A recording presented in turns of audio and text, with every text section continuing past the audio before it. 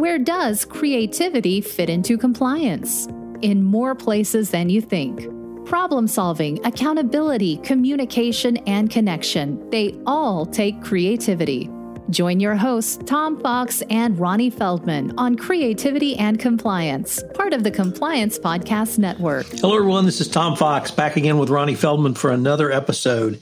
And today we're going to take things, I wouldn't say in a different direction, but in a direction that I've been wanting to visit with Ronnie about for some time. We talk a lot in this podcast about training, effective training, short, entertaining training. But now we're going to really focus on something a little bit different, which is the speak up culture. So, Ronnie, first of all, with that incredibly long-winded introduction, welcome. Oh, yeah. Well, thanks. This is a topic that I'm passionate about, so thank you for bringing it up. So I was really intrigued, though, and I have been intrigued about how communications, and specifically the type of communications that you really advocate a corporate compliance program utilize, help around speak up culture. And maybe we could start with defining what we're talking about when we say a speak up culture. Well, I've actually talked to a lot of companies about this, and everyone has a slightly different definition. But for the purposes of this discussion, I'm defining it as creating a social environment where employees feel comfortable speaking up to ask questions, challenge business decisions, and report concerns, as well as knowing what the options are for doing that. So some companies will really focus on speaking up to honestly has nothing to do with ethics, they encourage people to challenge business decisions. I think for this audience, we should talk about speaking up to say, that's wrong. I have a question about that. Is that wrong? The different ways that you can report concerns. So why, in your opinion, is this so difficult to achieve in the corporate setting?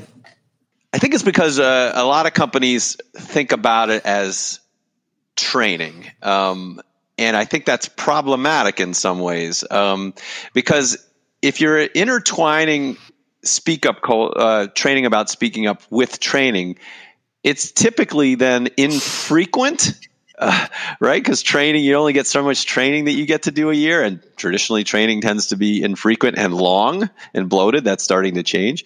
But so combining the idea of promoting speak up culture with training is somewhat problematic because it's infrequent.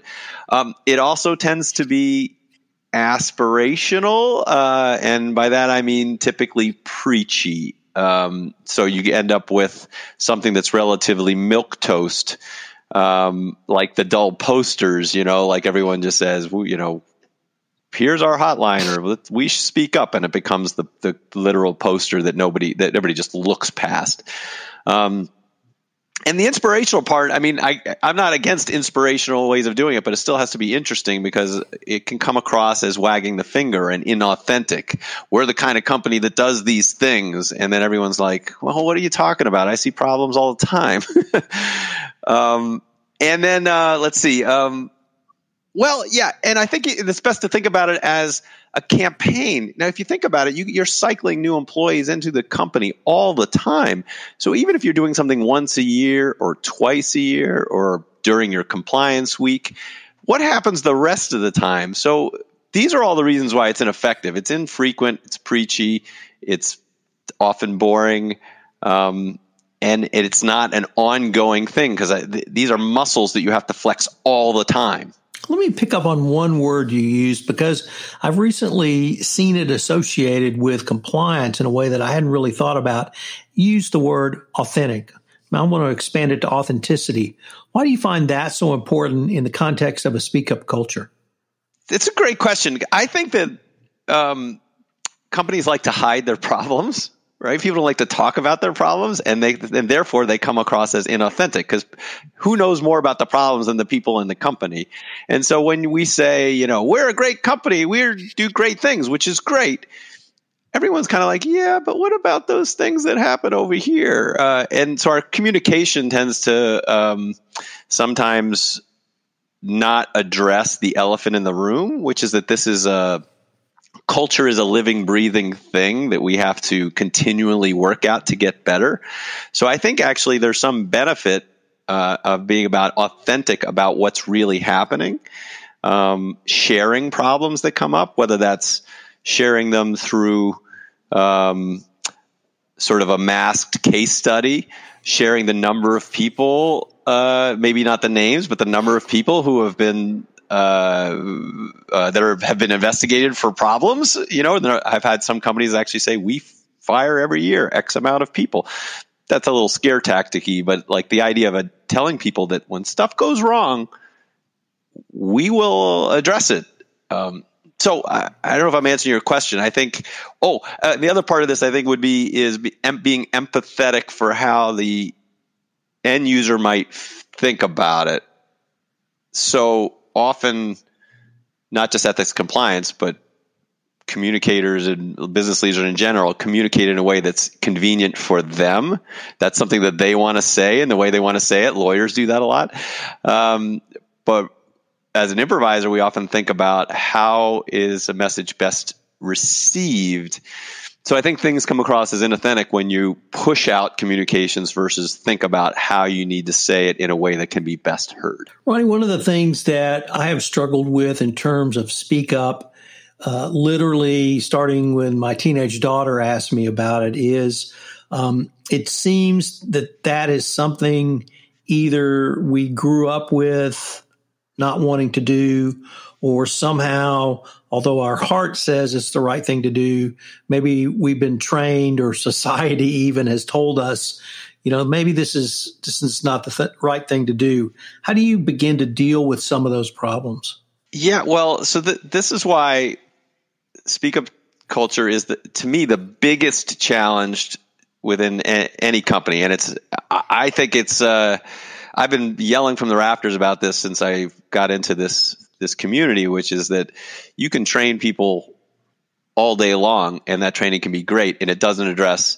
what we're talking about here, which is that it is hard to get people to change their mindset and their behavior when there's a whole culture that grew up with, you don't tattletale on your sister. There are all the different versions of that. Don't be a snitch.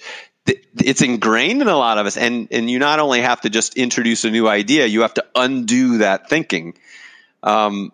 Most companies, successful companies that I've worked with that focus on this have surveys, and they can tell you all the reasons, all the common excuses. It's nothing will happen anyway. Someone else will probably take care of it. I don't want to get anybody in trouble, or I'm a no drama llama, keep your head down and your nose clean. Like, those are all the different phrases that we all grow up with. And you can't just change that overnight. So the way to reverse that thinking is to continually barrage people with the opposite, and to do that in an interesting and authentic way. That won't happen overnight. This is why you can't do the once a month, once a year, once a quarter campaign. You have to find a way to do it continually. We're the kind of company that does this. These are the things that happen. When this happens, do you know what to do? I feel like the way you build trust about the process is to constantly reinforce that it's not tattletaling. When you see a problem, to make this place better, you need to speak up. Here are the ways to do that. Yeah, it's not simply setting out the policy. No, that's not the right phrase. It's not just telling them the procedure. It seems to be really transparency in every aspect. It's transparency in the procedure. It's transparency in the reporting. And it's transparency in what happens once someone raises their hand. Could you maybe talk about why you think transparency is so important? Yeah, thank you. So we talk a lot about, just to set this up, we talk a lot about communication. So communication is extremely important. You got to do that continuously, often, in as many places as possible. Get the message out over and over and over again. Transparency is important because, as we say, you got to share what happens. A lot of people don't feel like there's organizational justice because they may report something and they never hear about it.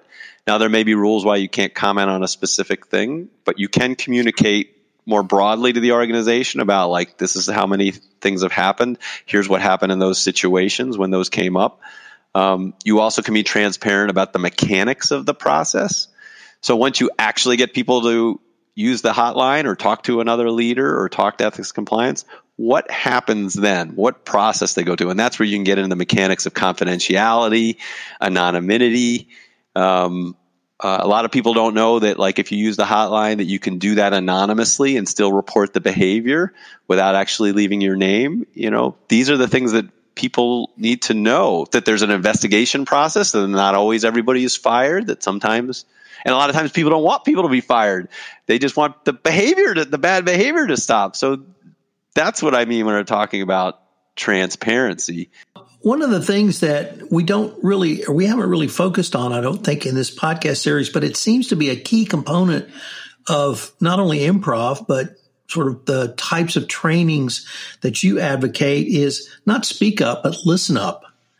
And listening is as important as the skill of speaking up. I was wondering how you see listen up as not only establishing trust, but in a much broader way, facilitating an entire speak up culture. Yeah, so great point. I tend to sometimes minimize training when I talk about traditional training, and I'm mostly talking about the e-learning modules that are terrible or, boring or too long or, those kinds of things. But I do think this is an instance when we talk about training as it relates to speak up culture, we're really talking about management. I think that's a great role. I think if I had a large company and running an ethics program, I would spend a lot of time focusing on how to train managers to deal with problematic behavior when it occurs. Part of this is giving them a simple process. So if you prefer that they pass that off to ethics and compliance, then constantly reinforce that the way that you want them to do that. What me and my company can do in this area is we focus on soft skills, how to diffuse emotional situations, how to make people feel comfortable coming to you. So we've talked about this on older podcasts about improv philosophy, about having a yes and mindset. Yes and is not about agreement. Yes and is about attitude of gratitude, affirming what you've heard and building on that so you can solve problems together. And attitude of gratitude is about, you need to be grateful for information no matter what it is and no matter how you feel about it. So the point being is, teach leadership management how to be more approachable about these issues. Amy Edmondson talks about this in her book about I can't think of the phrase that she uses, but it's basically about getting people to you need to constantly ask people to disagree and to bring up problems. This is what management needs to do, constantly reinforce that you need to come to us with problems, that we're not going to bite your head off. We're going to listen to you, and if there's a problem, we as a company will support you. Ronnie, can I take everything you've just said over the past 13 plus minutes and now overlay a working from home environment?